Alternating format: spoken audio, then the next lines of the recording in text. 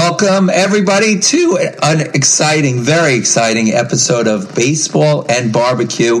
This is episode number 5, and we couldn't be more excited to have as our first guest ever Bob Kendrick, the president of the Negro Leagues Museum in Kansas City, Missouri. Bob, thank you very much for joining us.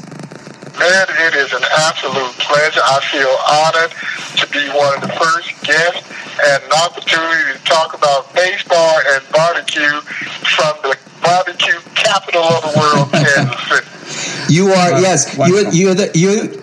I'm Leonard Aberman. This is Jeff Cohen, and you are the perfect guest because you basically we kill two birds with one stone. So we're thrilled to have you. And before, it is an absolute pleasure. Thank you, guys. Bob, so the museum itself, take us, how did it start? I saw some things about it. Take us into the beginnings of the museum. It's a fascinating story within its own right, guys, because we started the Negro Leagues Museum in a tiny one-room office space, and I mean it was a tiny office space that had basically a conference room table, and guys like the late, great Buck O'Neil and other former Negro Leaguers who were still with us at that time literally took turns paying the monthly rent to keep the little office open, and that's how we got started. And it allowed us to build enough momentum to the point that that was in 1990. In 1997, we moved into what we call our permanent home at historic 18th and Vine. So we went from a one-room office to a 10,000 square foot state-of-the-art exhibition that chronicles the story of black baseball in America in general and the Negro Leagues, professional Negro Leagues specifically. And so it has been nothing short of amazing, the rise to prominence of a little museum that really no one gave any chance of succeeding, because you have to remember, when we decided to anchor here at historic 18th and Vine in Kansas City, there was nothing else here. It had become like a lot of urban areas, and you can trace this. You can go back and look at wherever you had successful black baseball, you had thriving black economies. And 18th and Vine was no exception, with the great Kansas City Monarchs calling this area home. And then when we lost the Negro Leagues, we lost a lot of that infrastructure that supported those black businesses. So a lot of those areas have been left abandoned. 18th and Vine, again, was no exception. And so when we built this museum here, it was against the best wishes of a lot of people who were supporters of ours, because they were concerned about who would come see you. There was nothing else there. There was no built-in foot traffic. And as I always say, through the infinite wisdom of the late, great Buck O'Neil, who said, this is where we will build this museum. After all, the museum now operates about a block away from where the Negro Leagues were formed in Kansas City in 1920.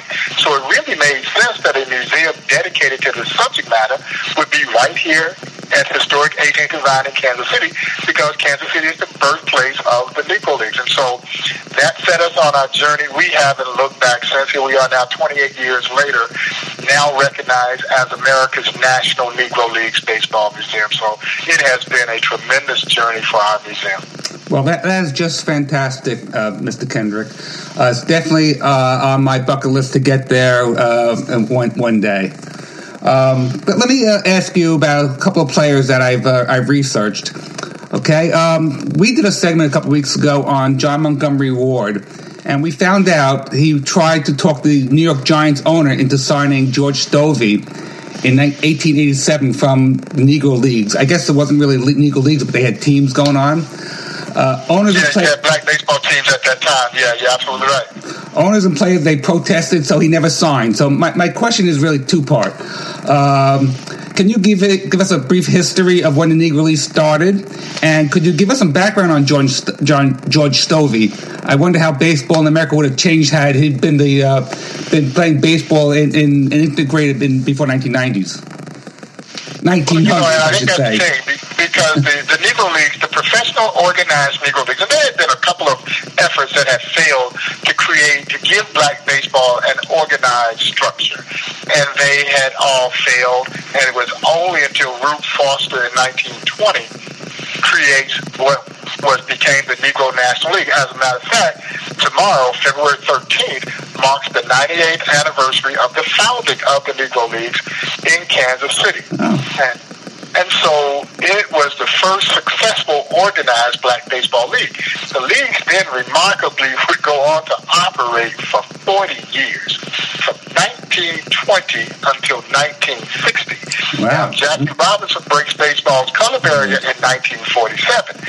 13 years after Jackie breaks the color barrier, the Negro Leagues are still operating, and in some parts of the country operating with a great deal of success, because it took Major League Baseball 12 years before every Major League team had at least one black baseball player.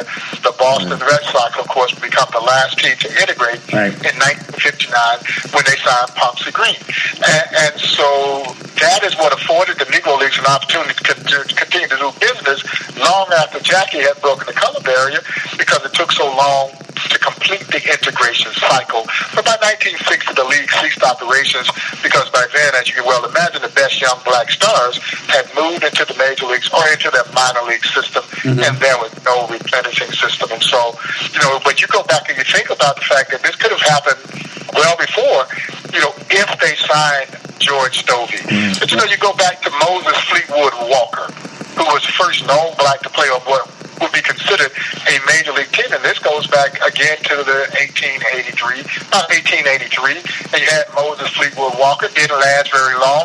You had guys like George Stovey, who again, people had seen these guys play and knew that they could play in the major leagues. It was just no way to convince the powers to be to allow them to play. So Moses Fleetwood Walker plays on a Toledo team back in about 1883, and it didn't last long. He basically, got let go because guys like Cap Anson, who was an outstanding baseball player, led a gentleman's agreement that ultimately banned blacks from playing on white professional teams or white major league teams. Yeah. And so that would create that ban for the next 6 decades. Right. But George Stovey was an outstanding pitcher in the 19th century. Unfortunately, we don't have a whole lot of information on the guys like Stovey because all the contemporary Negro Leaguers never saw them play. So the guys that saw them play have long passed. And so when you hear the guys like Buck O'Neil and Monty Irvin, these guys talk is about their contemporaries, guys who really played in the 30s and 40s in the Negro League. So that very early era of the Negro Leagues, if it's not for the work of Negro League historians, we pretty much lose that. Mm-hmm. Right. Let me ask you about Buck O'Neil. I've seen what a great man he was, and I know you have had a very close relationship with him. He's the reason that museum is in existence. A fascinating man. One of the things that I saw was at the Kansas City Stadium, Kauffman Stadium? Kauffman Stadium. They have a Buck O'Neil legacy seat. Yes. Okay. And I saw that the first person to sit in it was Buck O'Neil's brother Warren. Yes. And have you ever sat in that seat? I've had the great honor of sitting in it twice. I sat in it the first time the year that they started the program, and it just happened to be on my birthday. Yeah. And then when Kansas City hosted the All-Star game, the Royals asked me to sit in the seat again at the Futures game, and so I was very honored to do so. And as close as I was to Buck, it was still a tremendous honor to sit in his seat. And I tell people all the time, every now and then an idea comes along, and you wish it was your idea.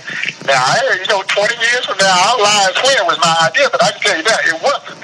Dan Glass, who's president of Kansas City Royals, came up with this brilliant way to remember Buck. And so everybody was concerned about what would happen to Buck. See, Buck had been sitting in that seat for years.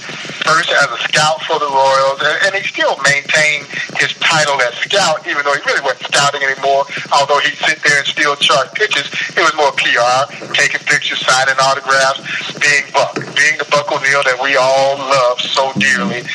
And so when Buck passed away in 2006, the question was, what would the Royals do with his seat?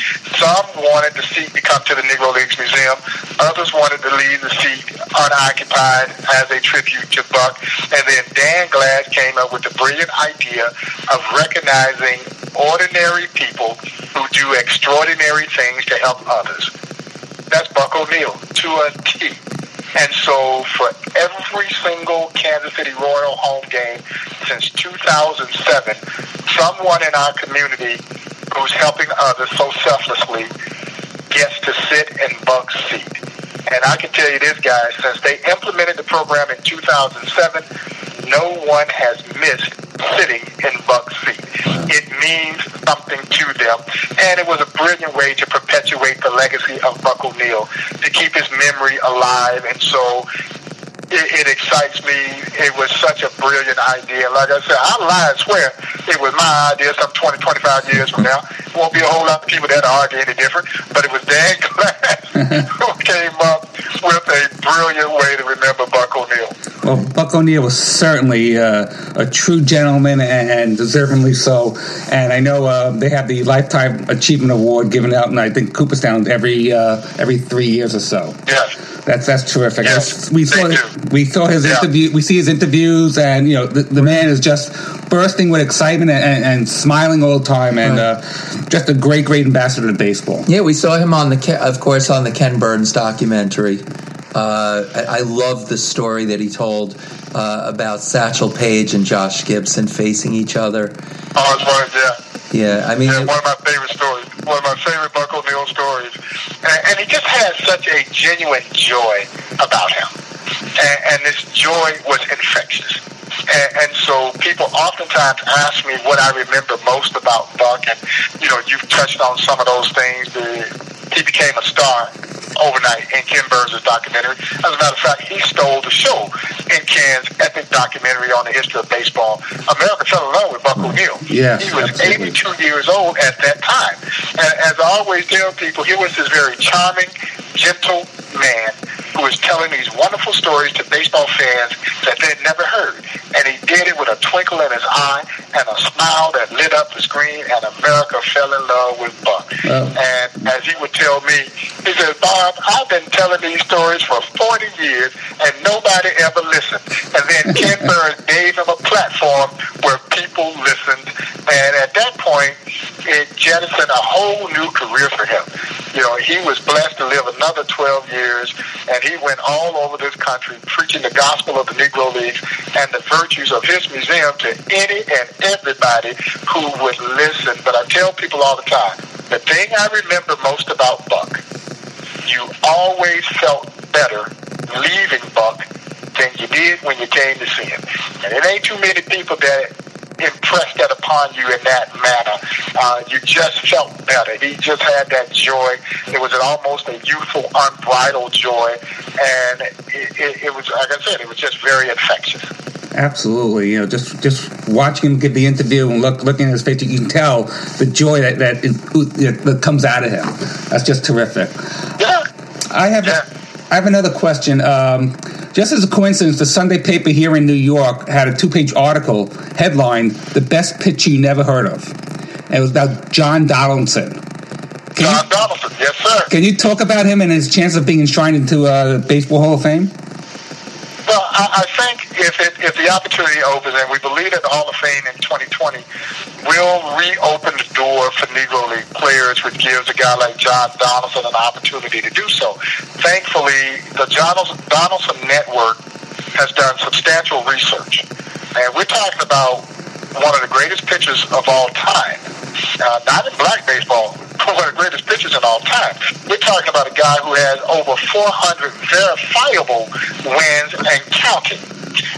Some of the pitching feats were absolutely incredible. Back-to-back no-hitters and games of 30-plus strikeouts. And, I mean, they're just eye-dropping kinds of numbers. And unlike a lot that is associated with Negro Leagues, which is based around lore and legend, this is quantifiable. Right. Thanks to the work of Pete Gordon and the John Donaldson Network, who've gone through years building this research, documenting this incredible pitcher. J.O. Wilkinson, who owned the Kansas City Monarchs, and John Donaldson was a part of his organization for quite some time. J.O. Wilkinson called Donaldson the greatest pitcher he ever saw. Now, to put it in perspective, J.O. Wilkinson had Hall of Famers Satchel Paige, Bullet Joe Logan, Jose Mendez, Andy Cooper, Hilton Smith playing for him. And he said that John Donaldson is the greatest pitcher he ever had. I think that speaks volumes. That certainly says something. Was amazing, and I'm so glad that we're able to bring these amazing feats to life through the work of the Donaldson Network. Mm-hmm.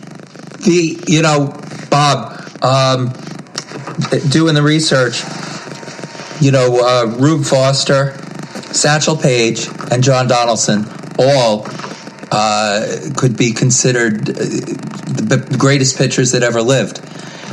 You have an opinion? Absolutely. You have an opinion on? And that's the beauty. That's the beauty of the Negro Leagues. Right. And so you're absolutely, it just depends on who you like and what you like. Right. Now, for me, there will never be a pitcher greater than Satchel Paige in my eyes, because what Satchel Paige brought to the table was more than just great stuff. Satchel Paige brought this charisma.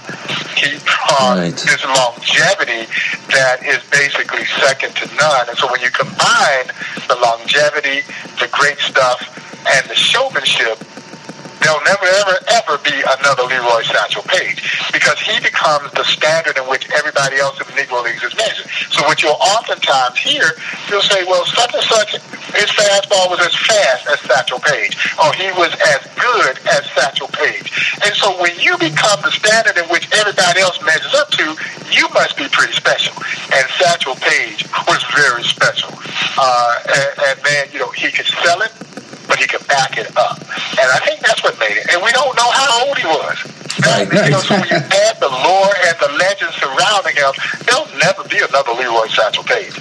Yeah, he was incredible. Now, at your museum, speaking of Rube Foster being a great pitcher, I saw you have an annual Andrew Rube Foster lecture.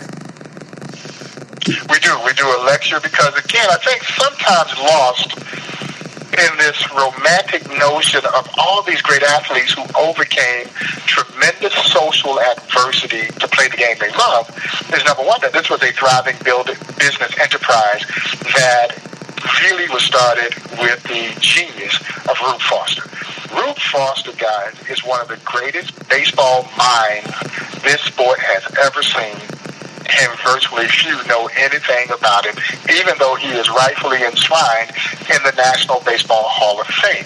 So Negro Leagues Baseball was big business, the third largest black-owned business in this country, and it all starts with the leadership of Rube Foster. Wow. And so we created an annual lecture event that celebrates leadership in sports, and we call it the Rube Foster Lecture. We also give the Rube Foster Legacy Award to the Baseball Executive of the Year for both the National and American League. And so, we want to try and create a way in which the legacy of these great athletes continues to play on with the work that we do here in the Negro Leagues Baseball Museum, and then also attaching it to the game the way it's being played today.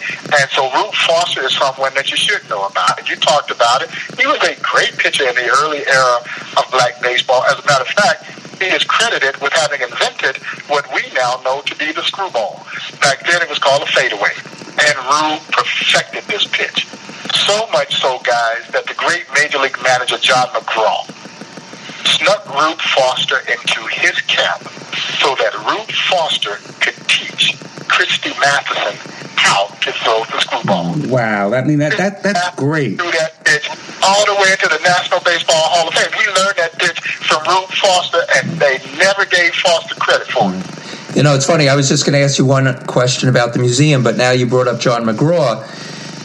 I think it was in the Ken Burns documentary that when John McGraw died, I think his wife found a list of Negro League players that he wanted to bring into the game, that he wanted to integrate into the game. Oh, he wanted to do it. He wanted to desperately do it, but again, he knew he would be ostracized. Right. You know, it was like at some point you just weigh and say, well, the risk is just not worth the reward. And this was pretty much the standard through that era of Major League Baseball as it was still segregated. You know, you go back to the early 40s and Clark Griffith over with the Washington Senators. Now he's watching Buck Leonard and Josh Gibson play for the great Homestead Grays. They're filling up the ballpark in his ballpark. They're outdrawing the Senators. And he's watching Gibson hit balls where no mere mortal had ever hit them in his ballpark. And so he wanted to sign both Buck Leonard and Josh Gibson well before Branch Rickey makes the move to sign Jackie Robinson. But again, he got scared. He knew he would be ostracized by his peers. And so he wouldn't try to do it. He wouldn't try to do it, and Rickey courageously steps out. And with the help of Happy Chandler, they're able to orchestrate this move to sign Jackie Robinson. There's no question that Branch Rickey knew he had the backing of the commissioner when he made this move, because of the other owners basically voted against it. But he knew that he had that Chandler had the power to overturn the owner's vote. And they pretty much orchestrated that move, and it ultimately led to Jackie Robinson joining the Brooklyn Dodgers. But there were other guys who wanted to do this well before then. They just got scared. Right. Wow. Let me just take a step back a second, Bob. One of the things that Len and I like to do in the podcast is to talk about lesser-known ball players. Len and I were both born in the 60s, and so we know the names of some of the famous Negro League players like Josh Gibson, Coop Papa Bell, Buck O'Neil, Stassel Page. I'm going to name a couple of players that we really don't know of. If you can just give us a little background on him, if you don't mind. First name I came up with, it was Newt Allen. Oh, yeah. Buck O'Neil says a first ballot Hall of Famer, the most dominant second baseman of his generation. And Buck used to walk around with a little list in his pocket of those who he had hoped he could get in the Hall of Fame before he passed away. And Newt Allen was right there on the top of that list. Newt Allen was a great second baseman and was a prominent part of so many of those great Kansas City Monarch teams. Wow. How about Lorenzo Piper Davis? Oh, man, Piper Davis, another great one down there in Birmingham. And Piper Davis also was real close to Buck because they both did some scouting together. But Piper Davis, he took Willie Mays under his wing when Willie Mays joined the Birmingham Black Barons. Really? Piper Davis was an incredible baseball player who, unfortunately, the color barrier falls a little too late for him, as it did with a lot of those great players in the Negro Leagues. And as you talked about, some of those lesser-known guys. But Piper Davis also became a great scout. And remember stories of Buck talking about the two of them scouting down in the Deep South in areas where a lot of the white scouts would not go, looking for talent. And they found a lot of talent in some of those areas. And one of the funniest stories ever is the two of them in Mississippi mistakenly looking for a high school baseball game and end up at a Ku Klux Klan rally. Oh, God. I tell people all the time, you can't make this stuff up. And so as they are entering the ballpark, Buck says, he asked the guy standing at the gate, says, "This is where the ball game is." And the guy said, "Yeah, this is where the ball game is." And so they pull into the stadium parking lot, and Piper Davis is saying to Buck, "Well, Buck, I don't think this is a ball game." He says, "Oh, Piper, come on, man, ain't nothing but a ball game." And so as they pull in and they go into the entrance to get into where the field of play is, they see this flatbed truck that's got a barbecue spit on it, and they're roasting a pig, and there they are, the Grand Dragon and everybody in full regalia. Buck looks at Piper, he says, "Piper, this ain't no ball game." They get back to the car, and they spinning wheels getting out of there, and Buck said the guy at the gate, he doubled over in laughter was just a hilarious story. And again, I tell you, you can't make this stuff up. The truth is so much better than fiction. But Piper Davis is a great name that people don't know a whole lot about, but they should. Well, I'm glad you talked about us. Talked to him about to us, because that's a great story, and he should be recognized more often as well. How about Ted Ratcliffe? And they call him Double Duty. Double Duty, one of the most colorful guys, no pun intended, in Negro Leagues history, from Mobile, Alabama. I don't know what they put in the water in Mobile, but they had some heck of a ball players out of Mobile, including Satchel and the great Double Duty Ratcliffe, who oftentimes caught Satchel, and he earned his nickname Double Duty when the great sports writer Damon Runyon saw Duty catch a Satchel Paige shutout in the first game of a doubleheader, and in the second game of the doubleheader, Duty took the mound and threw a shutout. And Runyon said that it was worth the price of 2 admissions. He was nicknamed Double Duty until the day he died in Chicago in 2005 at age 103. He was one of the most colorful guys in Negro League, or I think in baseball history. He would inscribe on his chest protector, "Thou shalt not steal." Wow, that's great. You mentioned Mobile, Alabama. I know Len and I are big Met fans, and 2 of our favorite players came from out of Mobile, Alabama, Cleon Jones and Tommy Agee. Obviously, it was after the Negro Leagues, but they were 2 of our favorites that came from that area. Jones, Tommy Agee, Amos Otis, Ozzie Smith, Billy Williams. The list just goes on and on of legendary Mobilians. Like I said, I don't know what they put in the water, man, but it was something pretty special down there. And, when you talk about Double Duty Ratcliffe and Satchel Paige, you're talking about 2 of the greatest, though. Yeah, and I have to ask you about one more player, since he and I share the same last name. Jim Cohen, a pitcher of the Indianapolis Clowns. And he's one that I don't know a whole lot about, but I've heard guys talk about him. Again, same thing, great stuff.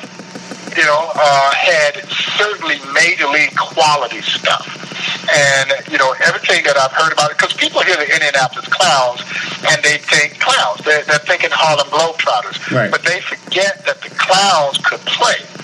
They had great players. Mm-hmm. This is where Hank Aaron's career started. Really? So we're talking about great. Yeah, Henry Aaron's career began with the Indianapolis Clowns in 1952. He comes to the Clowns as a skinny, cross-handed hitting infielder. And so when he gets to the Clowns, they take the right hand and put it on top. And the rest, as they say, is history. He was shortly after discovered by the Boston Braves, who became the Milwaukee Braves, who, of course, became the Atlanta Braves. Yep. But Henry Aaron's illustrious career began in the Negro Leagues with the Indianapolis Clowns in 1952. But the Clowns had great teams.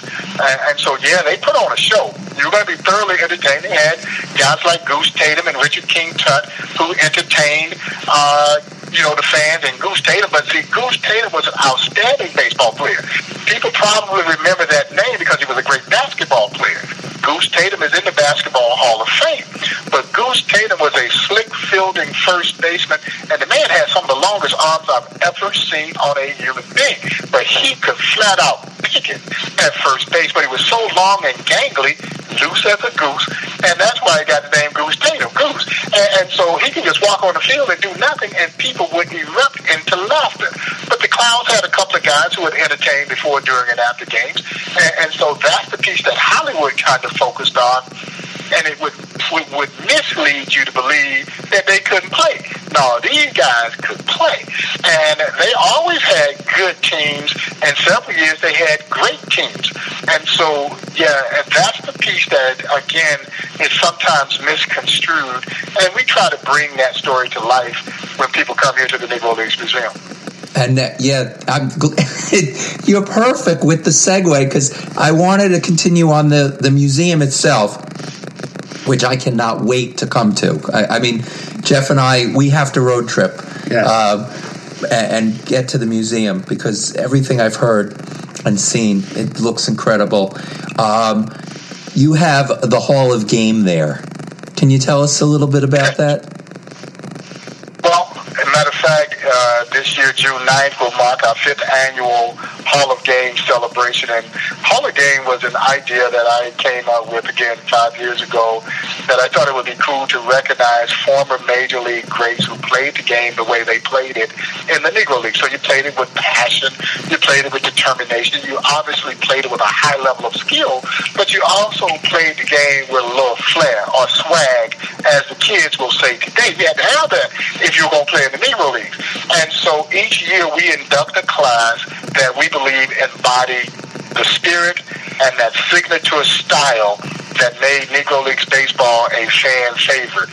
Again, as the late Buck O'Neil would say, you couldn't go to the concession stand because you might miss something that you ain't never seen before. And so when you went to a Negro Leagues game, you were going to be thoroughly entertained. They knew that this was entertainment. And so Buck says the major leaguers would oftentimes accuse him of showboating. You know, when a guy would go in the hole, dive, flip the ball behind his back to start the double play. Well, today that's a SportsCenter top 10 highlight. Absolutely. Every day of the week. Oh, yeah. But back then, as Buck would say, they would be called showboating. But as Buck would also say, it's only showboating when you can't do it.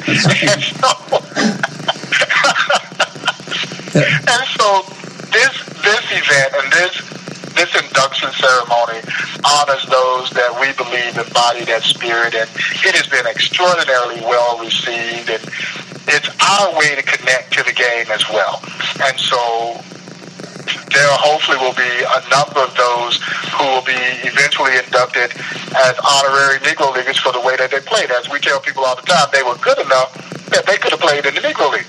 And it's one of the highest forms of compliment. You know, Dave Winfield, who was in our first class of inductees when we started the Hall of Game, said for him the ultimate compliment was when he would spend time with Negro League players and they would say to him, "You could have played with us." And because we want people to understand just how good these leagues were. I think sometimes people just believe that if it didn't happen in the major leagues, then it didn't happen. But we're here to tell you that it did. And it happened in a majestic way. These guys could play. They were outstanding baseball players. Oh, yeah. And not just guys, right? You had a couple of women in the Negro Leagues, right?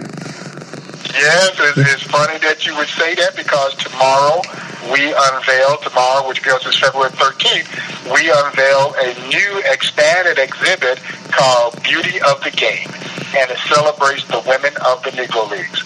There were 3 pioneering women who played in the Negro Leagues: Toni Stone, Mamie Peanut Johnson, and Connie Morgan. All played in the 1950s. As a matter of fact, Toni Stone took the roster place of Henry Aaron.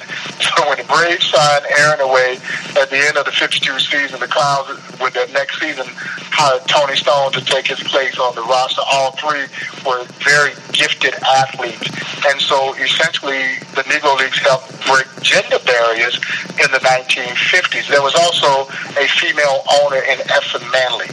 Who's in the Hall of Effa Fame? Manley and her husband Abe owned the New York Eagles. But it was Mrs. Manley who ran the day-to-day operations of that baseball team. Guys, she knew the business of baseball as well as any man. Great talent play for her. My dear friend, the late, great Monty Irvin. Larry Doby, who, of course, would integrate the American League just a few weeks after Jackie breaks the color barrier in the National League. Leon Day, Hall of Fame pitcher, great pitcher. Willie Wells, whom Buck O'Neil says of Willie Wells that Willie Wells was Ozzie Smith before we ever knew who Ozzie Smith was. But he had more power than Ozzie Smith. Much better hitter than the Wizard. But the same kind of acrobatic defensive plays that you saw the Wizard do, Willie Wells was doing that way back when.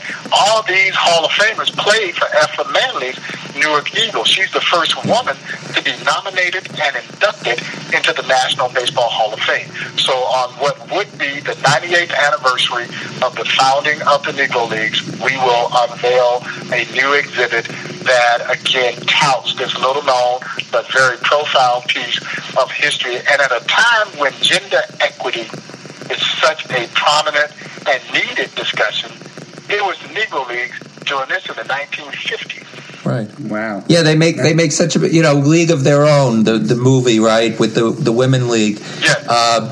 But they had the women's league. They were playing with the men. Mamie Peanuts Johnson, right? Who I was fascinated to learn about. She had a pitching record of 33-8, I think about. 33-8 right? in her two seasons with the Clowns. And she just passed away last December. And she batted, and she was a great hitter. They were great athletes. They all three were tremendous athletes. And Tony Stone, I was reading a quote that Tony Stone offered up the first time she faced Satchel, and Satchel, everybody, Satchel was the kind of guy, she said, would tell you, he would ask you where you want it.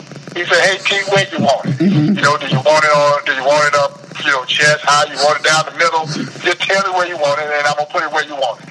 And she just said, "Well, just don't hurt me." And so Satchel would wind up, throw that big foot up in the air, and as Buck would say, Satchel Paige's foot would block out the sun, and then he just fire BBs at you. And so she's sitting there shaking in the batter's box, and he fires one in, she swings, she hits it over the second base, gives a bloop single. She said it was the happiest moment in her life. Wow. Yeah. So, Bob, if Jackie Robinson wasn't the player selected to break the color barrier, who do you think would have been another good choice for that? Well, and he wasn't the first choice. The first choice was Monty Irvin. And see, people don't understand that Monty Irvin was a superstar player in the Negro Leagues. There was absolutely nothing that Monty Irvin could not do on the baseball diamond. But Monty had just gotten back from World War II. And so he is suffering from what we now would call post-traumatic syndrome. Mm-hmm. And he was having contract squabbles with Effa Manley. And so he basically turned down the opportunity, and that's when Branch Rickey put his focus and turned his attention to Jackie Robinson, who was playing for the Kansas City Monarchs. So, yeah, were there other guys that could have done it? Absolutely. But you had to have the right guy. Because as I tell our guests all the time, failure was not an option on either side of the equation. If whomever they selected couldn't take the abuse, the experiment is over. If they can't play, the experiment is over. And who knows how long it would have been before another black player would have gotten that opportunity to play in the major leagues. And so, Branch Rickey had a double difficult task of identifying that right guy as he set his sights to break baseball's color barrier. There's no question that Jackie Robinson was the right guy. But were there other guys that could have done it? Absolutely. That's great. Yeah. Jackie Robinson. And we know Monty Irvin, he, as you said, a great ball player. I want to ask you about today's baseball. There's been Major Leagues right now have about 8% of African American ball players. It's at the lowest level in many years. Could you give us your thoughts on why that's happening and any way we can reverse that trend? It's really fascinating to me, and we've been addressing this for almost a decade as we started to see this decline occurring, as you mentioned, about 8%, which again, when you hear 8%, I don't know if the number really registers, and it was only last year when I was sitting down having breakfast with my good friend Tony Clark, who heads the Players Association, and when he quantified what that 8% actually meant. They broke camp last year in Major League Baseball with 62 American-born blacks. Wow. 62. That's a shame. That number I found staggering. That's absolutely. A shame. Absolutely. And so, we got an issue here, but I commend Major League Baseball and its Players Association for understanding that there is an issue and starting to implement things to help reverse those numbers. Now, what we understand is that baseball, because of it's a very meticulous process. So it's going to take a while before we see these numbers reversed, simply because it takes a while to get to the major leagues. You get drafted, and then it takes you 3 to 5 years, and that's on the fast track to get there. So it's going to be a while before we see the pendulum shift the other way.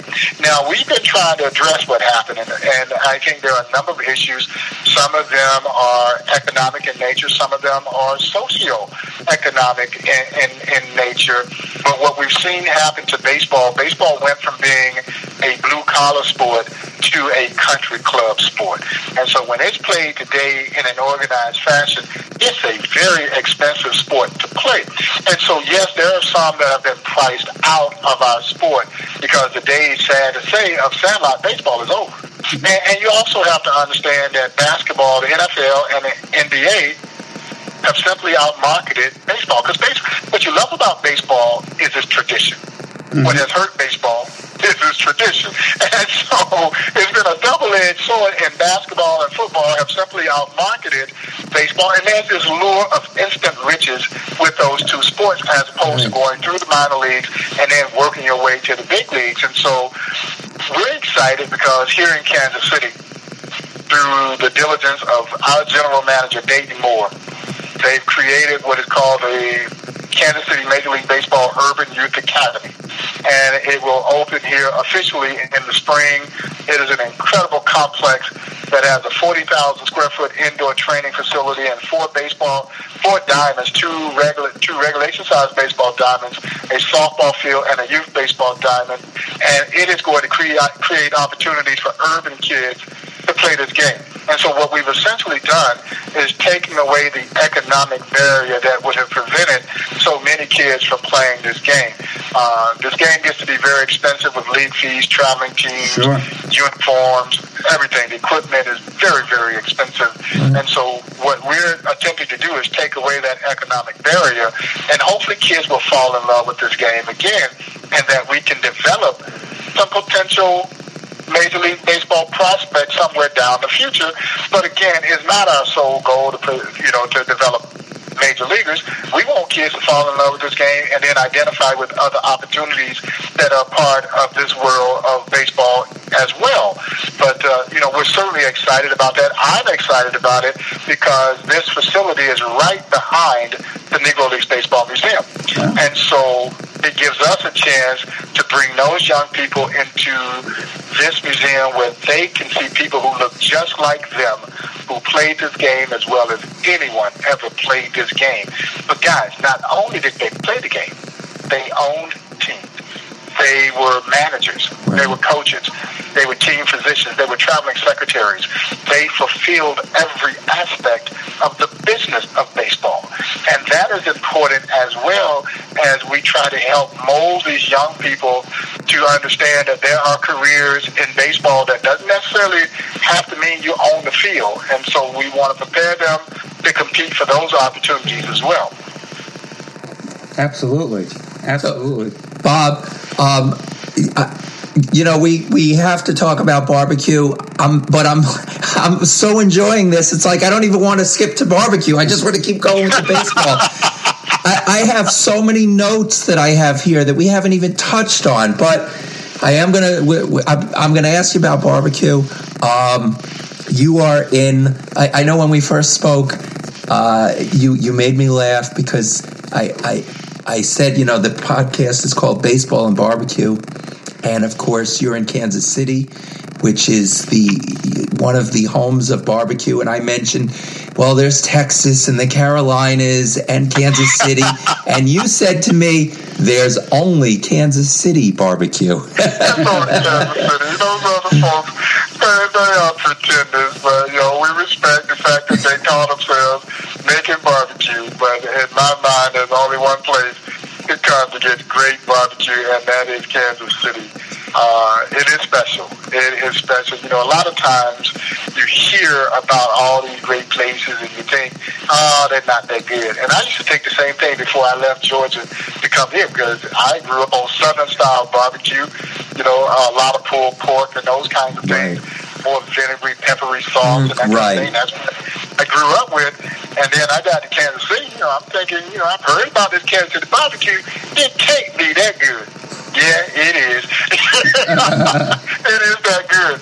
And so it is not hype. It is legit. No, we've got some great barbecue establishments here, including Gates Barbecue, which is one of my favorites.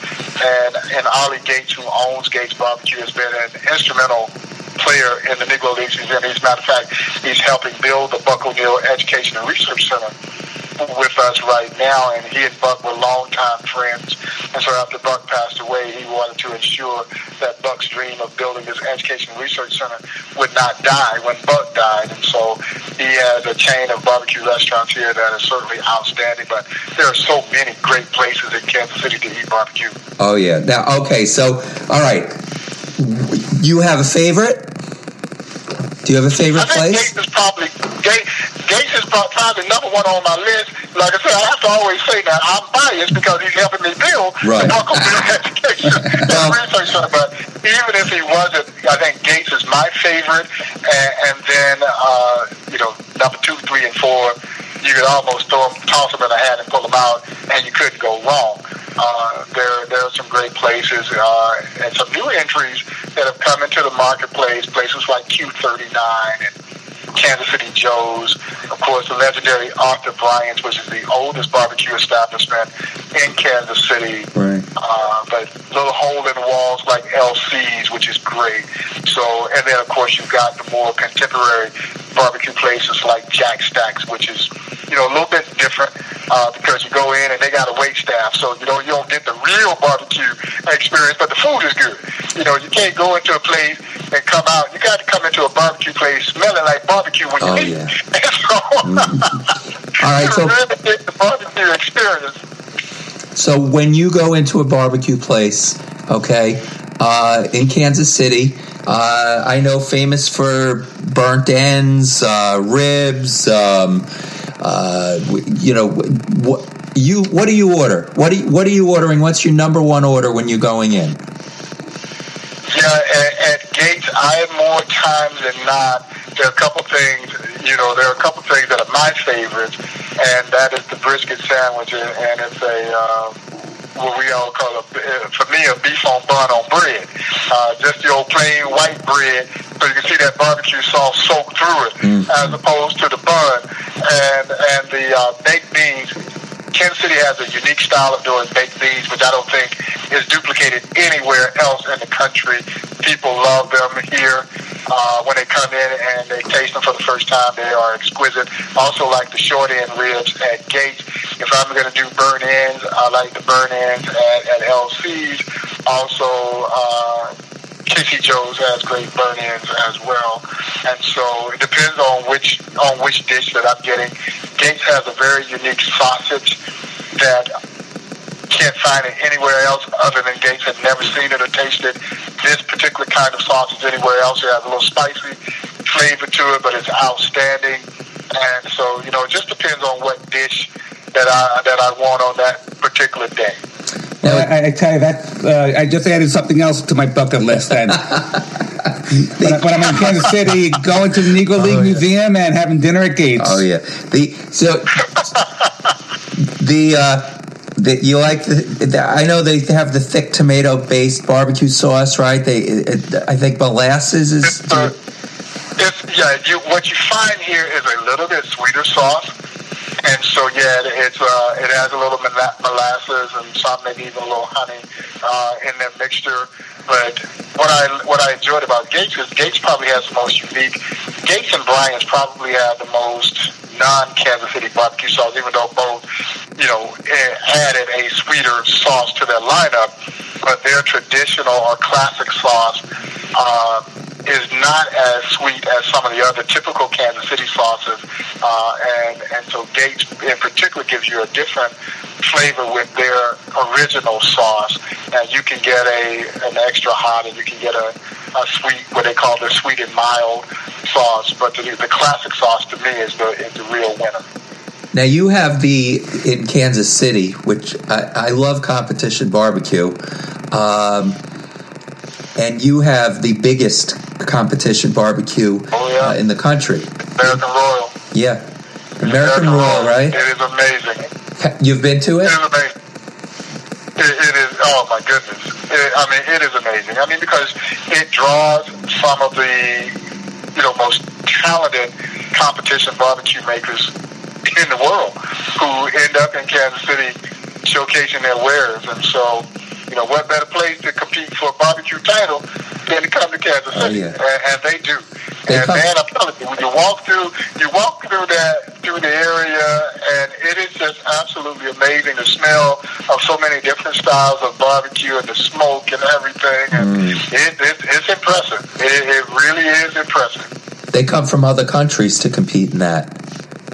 Also, they come from all over to compete, and that's the thing that's so exciting. We've seen barbecue take on a whole new level now, and so when we get a restaurant in Kansas City now called Q39, it takes on a more gourmet kind of style of barbecue. So they've carved their niche out that way with some different styles and techniques and elements that they bring to the table, and again, it is good too. I enjoy it, but again, for me, if I'm going to go traditional, I'm going to go to a place like a Gates, Arthur Bryant's, LC's, where when you walk in, you know you're in a barbecue establishment.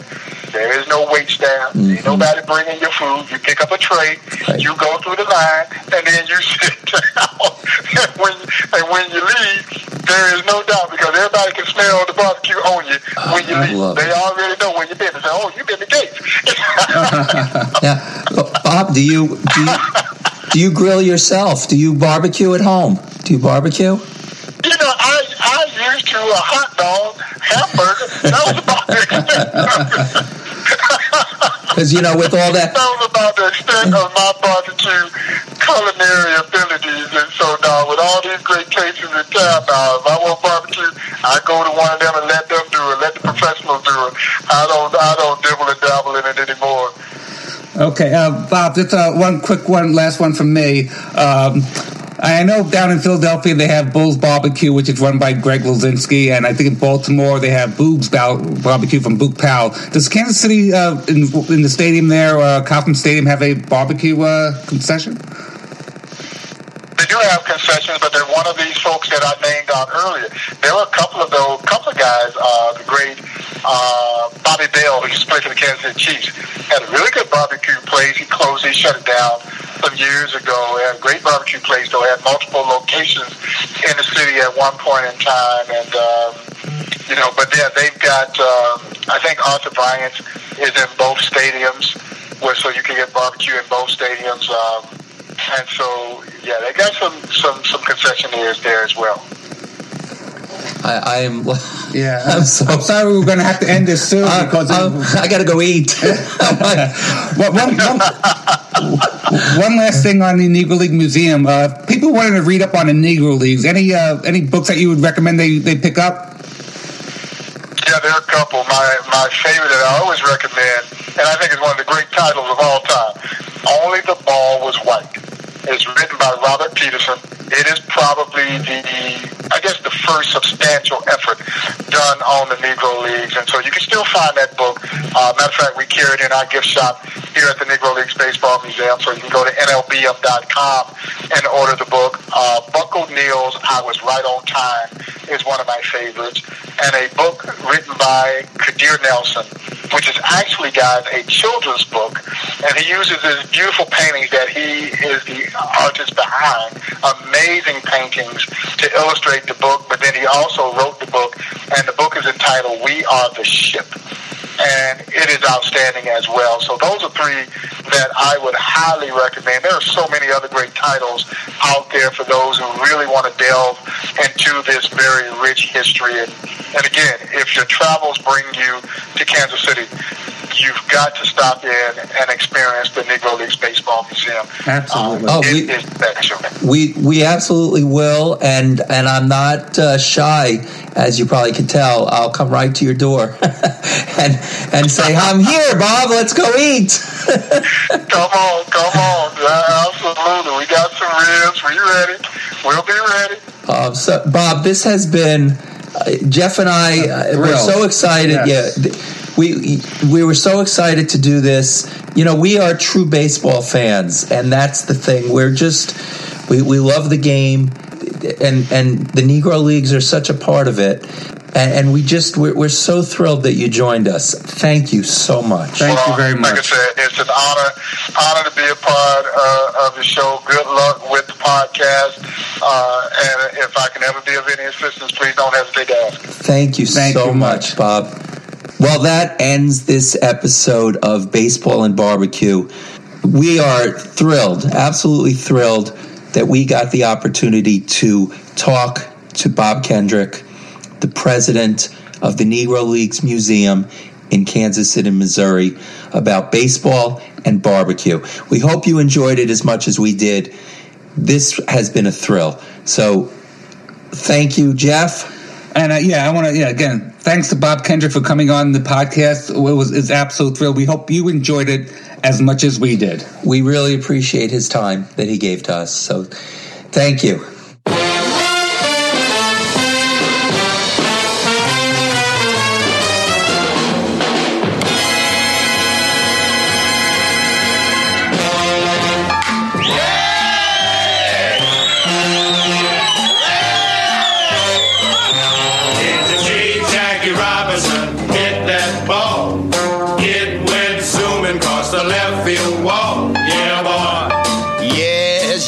Jackie hit that ball.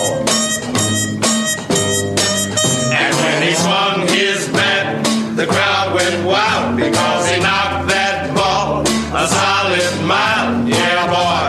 Yes, Jackie hit that ball. Satchel Paige is mellow, so is Campanella. Newcomb and Dobie too. But it's a natural fact, when Jackie comes to bat, the other team is through. Did you see Jackie Robinson hit that